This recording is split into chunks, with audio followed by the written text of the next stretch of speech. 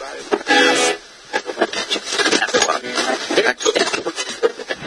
welcome to the game of the year, the one we've all been waiting for. There's a capacity crowd here. The conditions are absolutely perfect, with an atmosphere that's really electric. Now the band's just leaving the pitch, and we're waiting for... Yes, I think I can see them. Yes, it's the team. Here they come. Just listen to that roar. You are listening to Four at the Back with Dan and Ken. We have returned. It's Four at the Back with Dan and Ken, episode 15. The other voice you will hear is that of Dan Loney, whose LA Galaxy haven't lost in the league since June 20th. I'm Ken Tomash, whose thermometer has hit 100 degrees every day since June 20th. You could look it up. Did you miss me, Dan? Tomash, right? That's me. Yeah, it rings a bell. On this episode, we'll look back at the USA-Mexico World Cup qualifier at Azteca Stadium. We'll talk about 10 years of Don Garber in Major League Soccer. We'll revisit the summer of soccer. Summer's not quite over, but the series of big games almost is. And we'll talk about the future of this show. That's all ahead on episode 15 of Four at the Back. Topic 1. Well, to the surprise of few, but to the dismay of Dan Loney, because it was his 40th birthday, the U.S. fell once again at Azteca, losing to Mexico 2-1 on Wednesday in a World Cup qualifier. I am not one of those people who thinks that the sky is falling. Dan, what do you think? It got a little lower. I was fine with it until I got a look at the standings. And I think what really damaged the United States was Honduras putting the wood to Costa Rica, because now not only are Mexico breathing down our necks just a point behind us, but we're tied with Honduras, and we have a fairly tough schedule going forward, especially compared to Honduras and Mexico. I think life has gotten much more difficult, and it certainly didn't help that we lost in just disappointing and I almost want to say ugly and ungallant fashion. We did the very typical get the goal early and bunker and hope, and it was very, very frustrating to see it unfold the way it did, at least for a U.S. fan. Right. Well, let's look at some positives first off, and I mentioned these in my blog. First off, the U.S. scored at Azteca, which very rarely happens. I don't remember the last time. Well, it was only 4 years ago. Eddie Lewis did it in 2005, but before then you have to go back to either 84 or 80, depending on who you talk to. It was either Ricky Davis in 1980 or Perry Vanderbeck in 1984. There seems to be some dispute about where those games were held, but no mind. It was a well-taken goal, a very nice pass by Landon Donovan, and a very good start to the game. Yeah. So, yes, it was. We thought it'd all be different. Had never taken the lead at Azteca. That was a positive. And with under 10 minutes left, the U.S., despite really doing not much after that 10-15 minute mark, was tied with Mexico at Azteca with 10 minutes left. That's huge. Davies, I thought, made some good runs. He was very active. That was a nice finish that in years past a lot of Americans would have just totally duffed or tanked.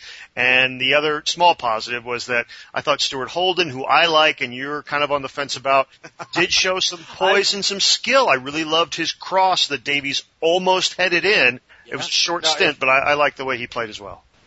If that I never said I was never going to forgive them, but don't get me started on Hawaii 5-0 Brian Ching.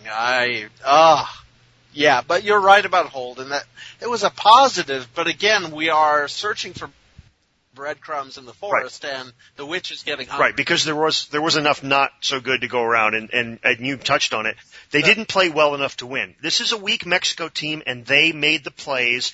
They won the game. The U.S. did not play well enough to win this game. That is disappointing. And we fell apart in ways where we thought we were strong. Right, defensively. Defensively and also controlling the ball, making the pass. Some of this is the altitude and home field advantage, but again, that's always going to be there. It's hard, at least only a day after, it's hard to look at this and think something besides this was our chance. We had a good team, if not a great one. They had a young and unsteady team if they weren't the disaster they were 4 months ago. This was a fantastic opportunity, and I think that frustration is going to hang around for a while, certainly whenever anybody brings up Mexico, because our next chance is in 4 years. barring somehow a rematch in South Africa should both teams advance. Let's talk about Landon Donovan for a second. You mentioned he was in great form. He was going to be key. He had a great start to the match and then disappeared. And now, just today, we find out that he was playing with swine flu that he picked up in the United States, not in Mexico, but he did play that entire game under the influence of swine flu, and that may have had an effect on him getting beat on the winning goal. You are ahead of me. I had not heard that. Is this a bizarre joke? No, it's seriously, and Grant Wall had it tonight on his blog, so. I should read that. Not only did he have what could have been just the biggest racist joke illness, but he got it in the United States. Go figure. Irony, thy name is Landon. Oh, I don't have to tell you what I think of Landon now and what he's accomplished this year, certainly since the Confederation Cup. That assist was just a thing of beauty, only upstaged by the goals in that game were beautiful. I think we should point that out. However ugly the game was, the highlights were beautiful. And just, I had thought that it was simply nobody in the midfield helping out Landon. Clint Dempsey what did Clint Dempsey have? If Landon had swine flu, what did Dempsey have? Did he have scarlet fever, rubella? What did Ricardo Clark have? Full blown. Yeah, well. Somebody needs to call the Centers for Disease Control and have the whole team tested, pretty much. Except for good. I think I'm still blown away by this. This is an exciting radio show for me. It'll be a cold day before anybody practices in Miami. Yeah, breaking news. Here's two other things that I want to touch on before we stop looking back at this game and look ahead to the rest of the Hex. One is Jamie Trecker's assertion today that games like this, well, he makes 2 points. Wait. This one I did. He makes 2 points, one of which I agree with. One of which is that the U.S. men's national team teases us and doesn't follow through, and that is true. You can go back to 94 when we made the second round, and 2002, or even taking a good team to France and disappointing us, so that's true. But then he follows up and says it is a fact that if unchecked, this is going to kill the game in this country. I will tell you this. You are not going to kill the game in this country. I Facebooked this. He was typing angry in his typical angry rant mode. This game has had so many chances to get killed in this country. The game is not going to get killed. This stuff is disappointing, yeah, but he's just got an axe to grind against Bob, and he wants Bob out. And when it doesn't happen, he rants and raves. So that, I think, that column today was ludicrous. It's unlike Jamie to be negative, so maybe I'm sorry I couldn't say that with a straight face. If we're talking about Jamie, you're right. I think he is still upset that his big scoop about Klinsmann being hired blew up in his face however many years ago. If we're talking about the national team, it depends on how much calamity howling you want to do. You don't want to miss opportunities. You don't want to take steps back. And the history of the game in this country has been such a roller coaster of ups and downs dating literally back to 1920. So it's very easy to fall back into calamity howling. What if the recession claims one of the MLS owners? What if Soccer United marketing is photographed in a hotel room with Michael Vick's dogfighting crew?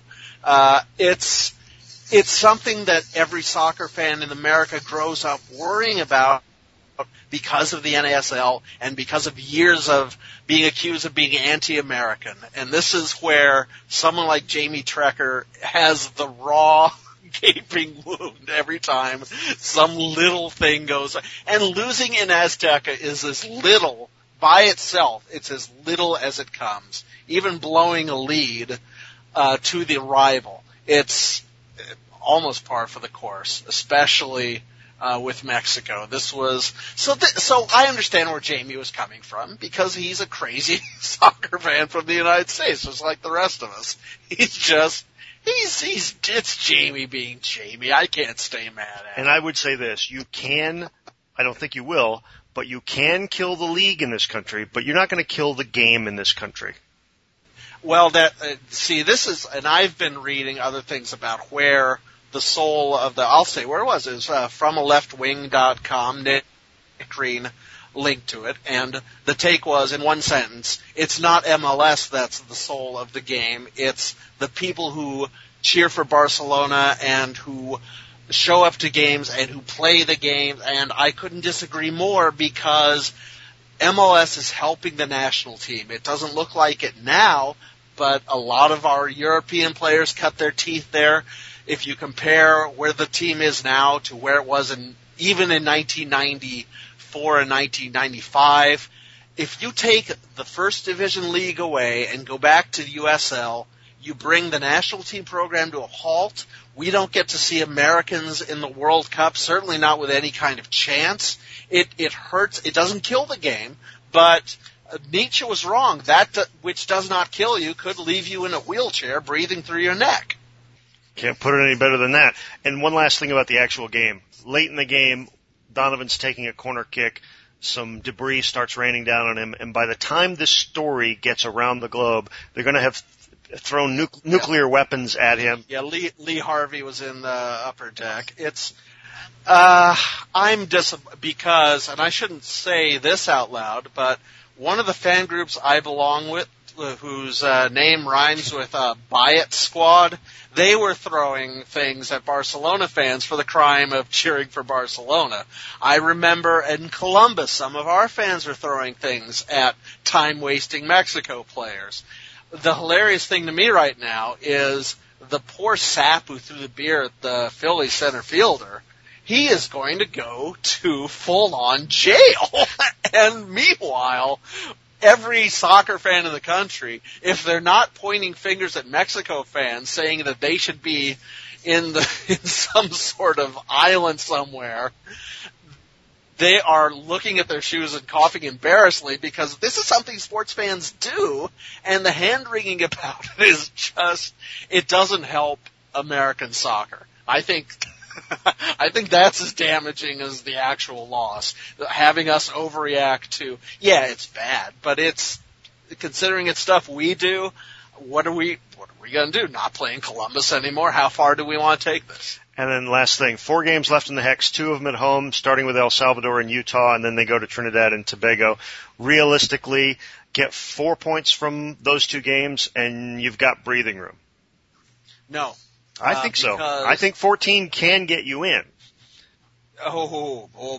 14's got 3 of the last 3 hexes, 2 of the last 3, 14 points has gotten you in. Now, you don't want to go into that last. You didn't have 4 strong teams. You didn't have a couple of pushovers. You would need a lot of help, and you would need a couple of wins that should be ties.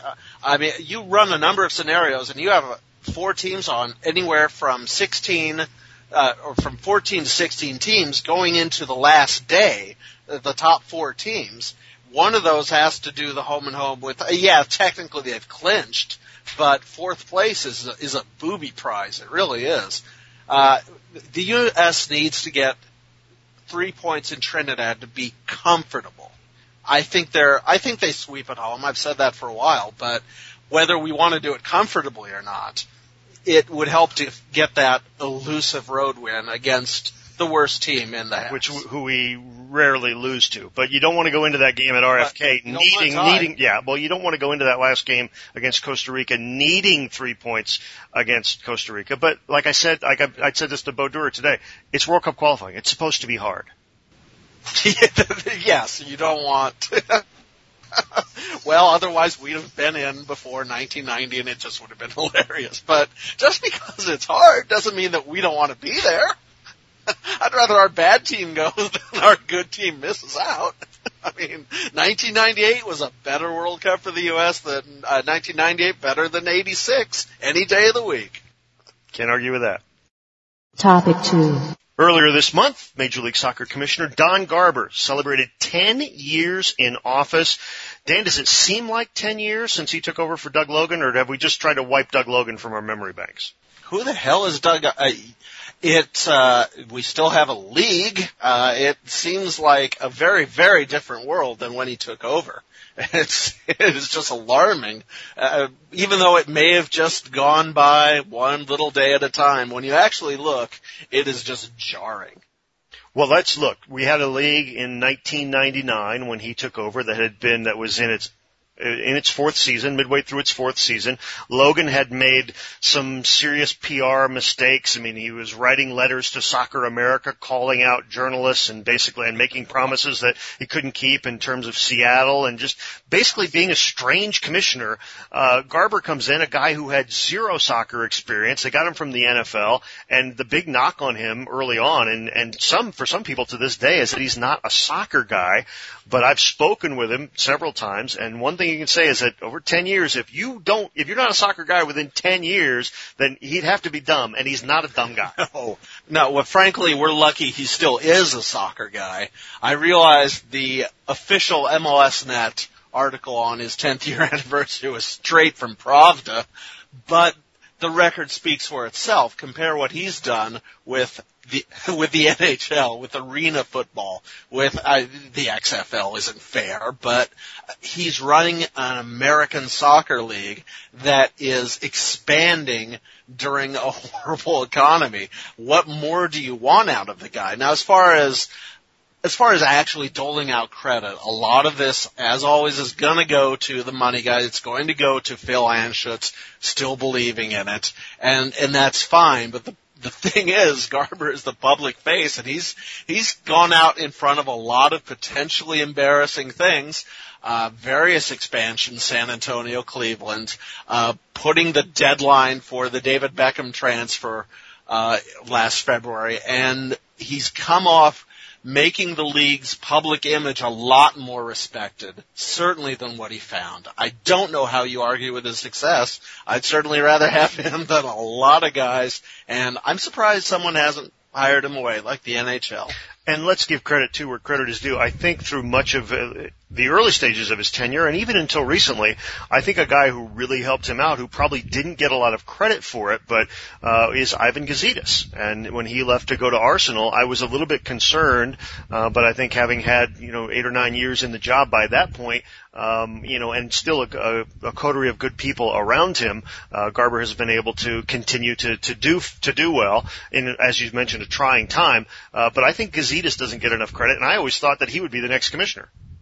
That's a good point, but I don't think it's a zero-sum game as far as credit. I think Gazidis is perfectly capable of being the league's commissioner, but we forget that Garber had experience selling the World League to an unwilling audience in Spain, so he was immersed in this sort of the stranger in a strange land thing, and I think certainly even by 99 when he took over, soccer was still the strange game in the strange land, and I think he's adjusted to that very well. I think that enough of the credit, I don't think say who gets the credit. I think that's a misleading question. I think we had much better people running the game then, and I feel like apologizing to Sunil, but better than the startup in 96, which kind of says how much of an audience there is, because this league survived to get to 99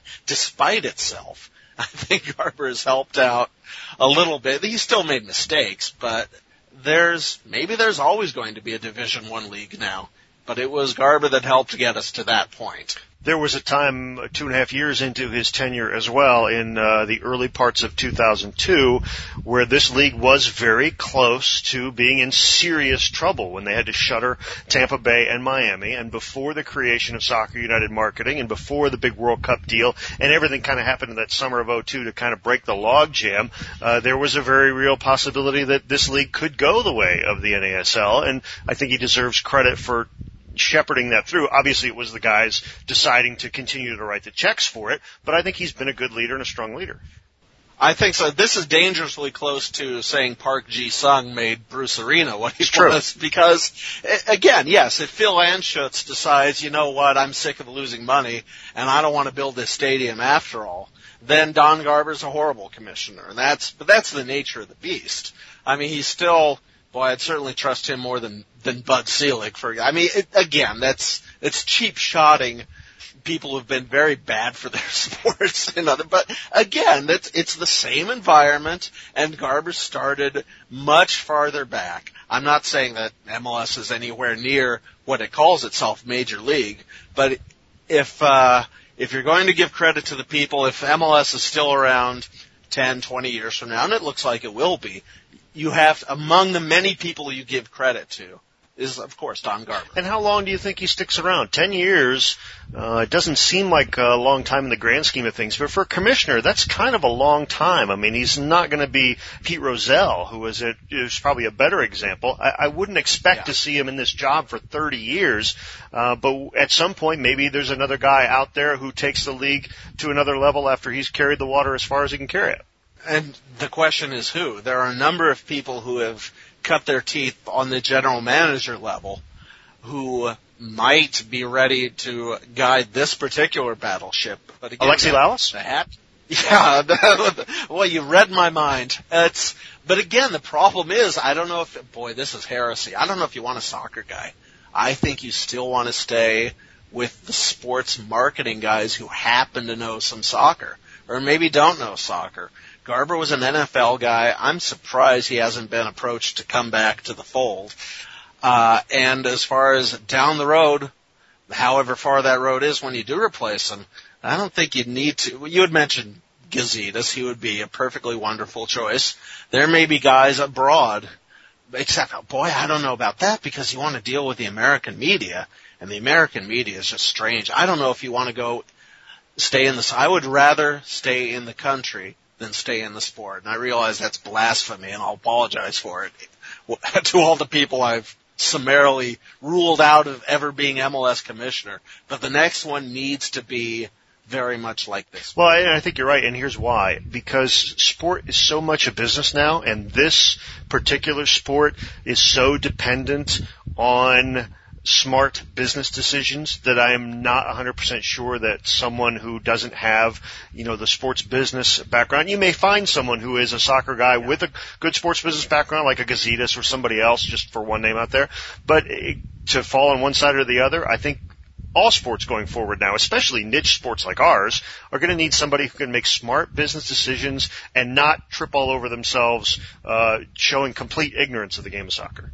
You would need an exceptional person who grew up in sports as an athlete or something like that to be the commissioner. It's going to be much more. It's show business now. It's going to be like running a studio. I don't know. If we had a weekly show, we could maybe get into that. And maybe we'll do that down the road. But Dan and I'll be back after this quick interval. This is For the Back. Would it be crazy if you packed your bags and left for a week, a month, a year? What if you left for 2 years?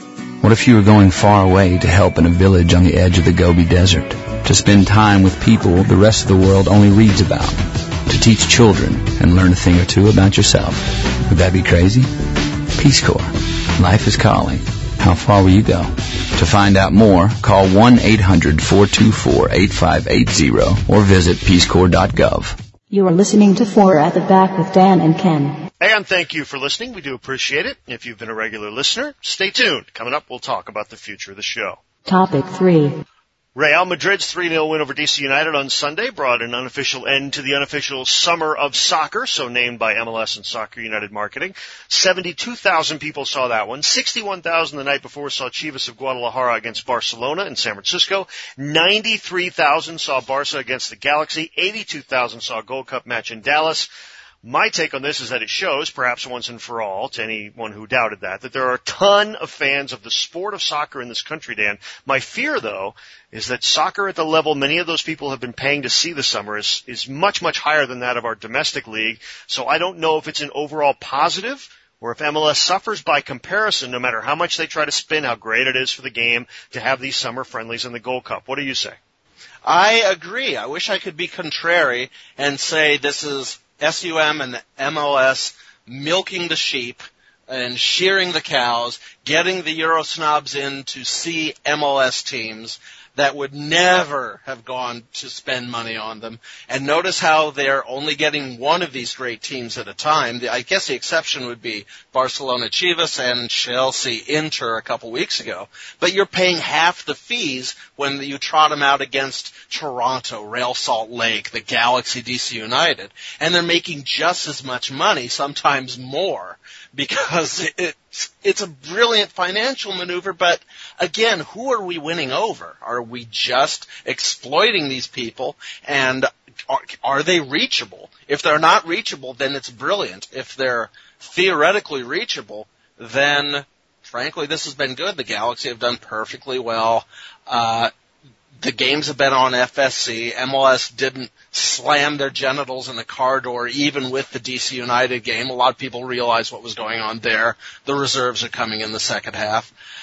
It's more than I would have expected 10 years ago. At least they are coming out spending money, watching it on Fox Soccer Channel, and they're not just completely boycotting it. So from the financial point of view, and for all I know they can do this every year, the Rose Bowl had 80,000 plus crowds within a week. There's a market for non-MLS soccer that is being sponsored by SUM. So that's a double-edged sword. Well, you mentioned the Galaxy, and it is odd to me that they actually did the best of any of MLS's teams. When Seattle gets thumped by Chelsea and by Barca, and when Real Madrid has their way with Toronto, and like you said today against DC United, for the first half, that was a fairly even match before Real just said, okay, enough of this.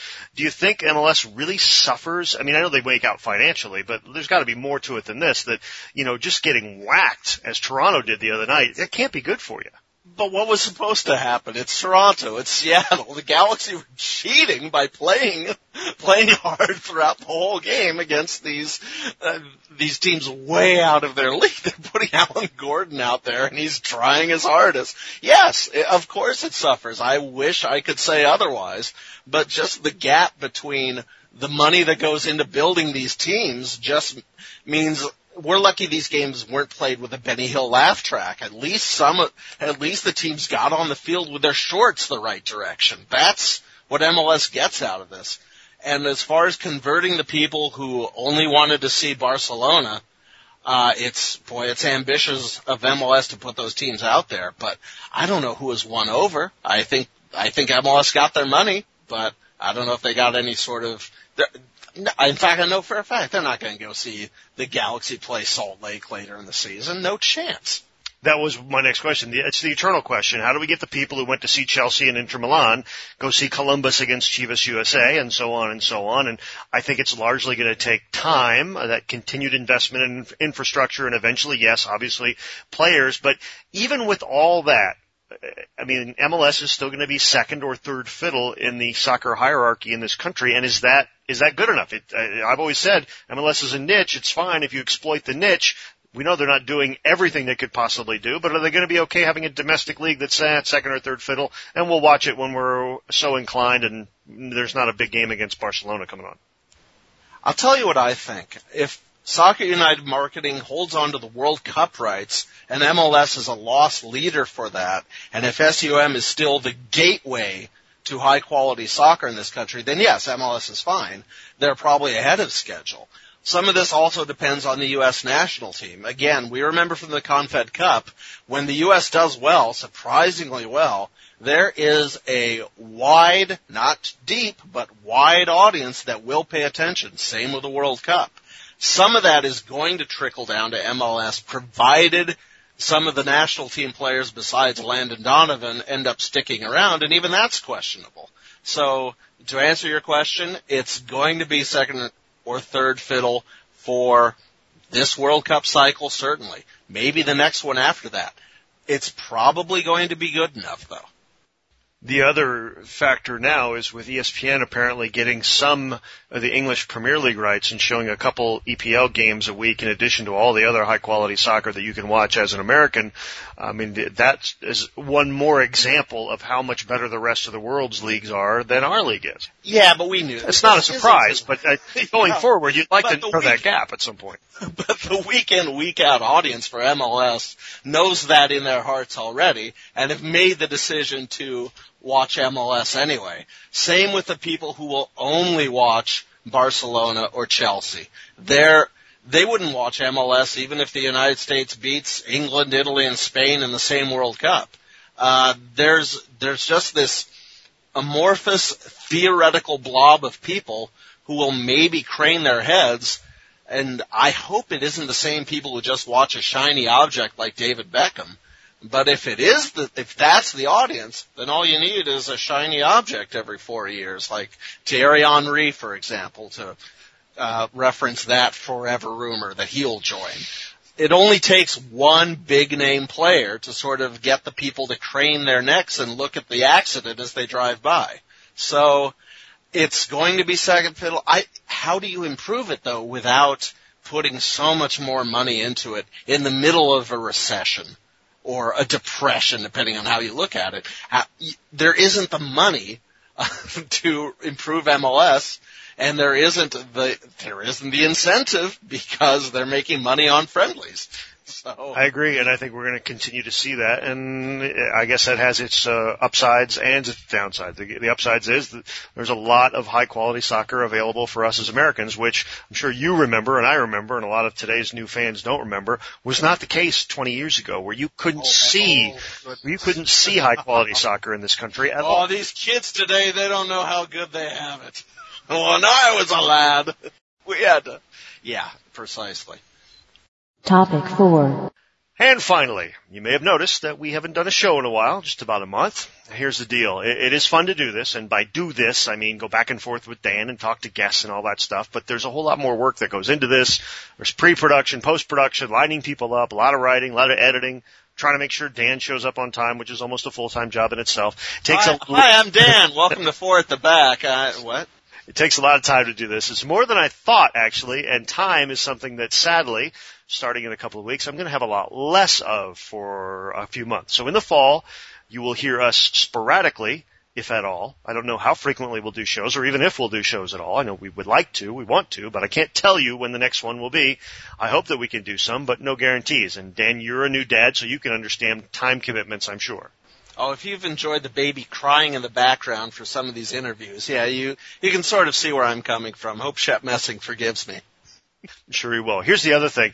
We have a small audience, and that's fine. I envisioned a different show when we started to do this. It would be a show that would probably be the only one to talk to Zach Walker about Subbuteo and not the 10th one to talk to Grant Wall about the Beckham experiment. That, by its very definition, gives you a small audience. I had hoped it would at least be a loyal audience, but to be honest, I haven't heard from a lot of people over the last month who say they missed the show, so I don't think we're depriving anybody of anything. I am very, very, very appreciative of those of you who follow the show, who have taken the time to let us know you like the show. Fabulous. Don't ever think that we are not appreciative of that. But the time and the resources that we have to expend to reach this size audience, to make it bigger and all that, the amount of time that it would take to substantially expand that audience are things that we just don't have right now. Anyway, so the immediate future is you're not going to hear us for a while, or you'll hear us sporadically. I can't guarantee you what. As for the longer-term future, well, like I said, this has been fun. I think we both enjoy the format. We both enjoy doing it. We both enjoy each other. We both enjoy having guests on. We've mentioned this before. We've been approached in the past to be part of a new venture. I'm sure many of you heard. You remember that big rigmarole. In a couple of weeks, apparently, they're going to announce their big plans. We're not going to be a part of that right away, but I have told them that after the first of the year, we'll reevaluate. So, you know, you and I have talked about this, Dan, but this is a mutual decision between the two of us. Well, yes, I can't force you to do the show, and I've also got, in fact, I probably need to change diapers, and my baby's diapers. All right, so you've had time, Dan. You've had time to collect them. I have. Final thoughts? No. All right, everybody, thanks for listening. We'll see y'all down the road. Until then, for Dan Loney, I'm Ken Tomash, and this has been For the Back. Well, there it is. A match that had everything, and one that certainly lived up to its promise. It's only a pity that somebody usually has to lose. But there's always another day, another great match to be drawn, lost, or won, when we'll join you again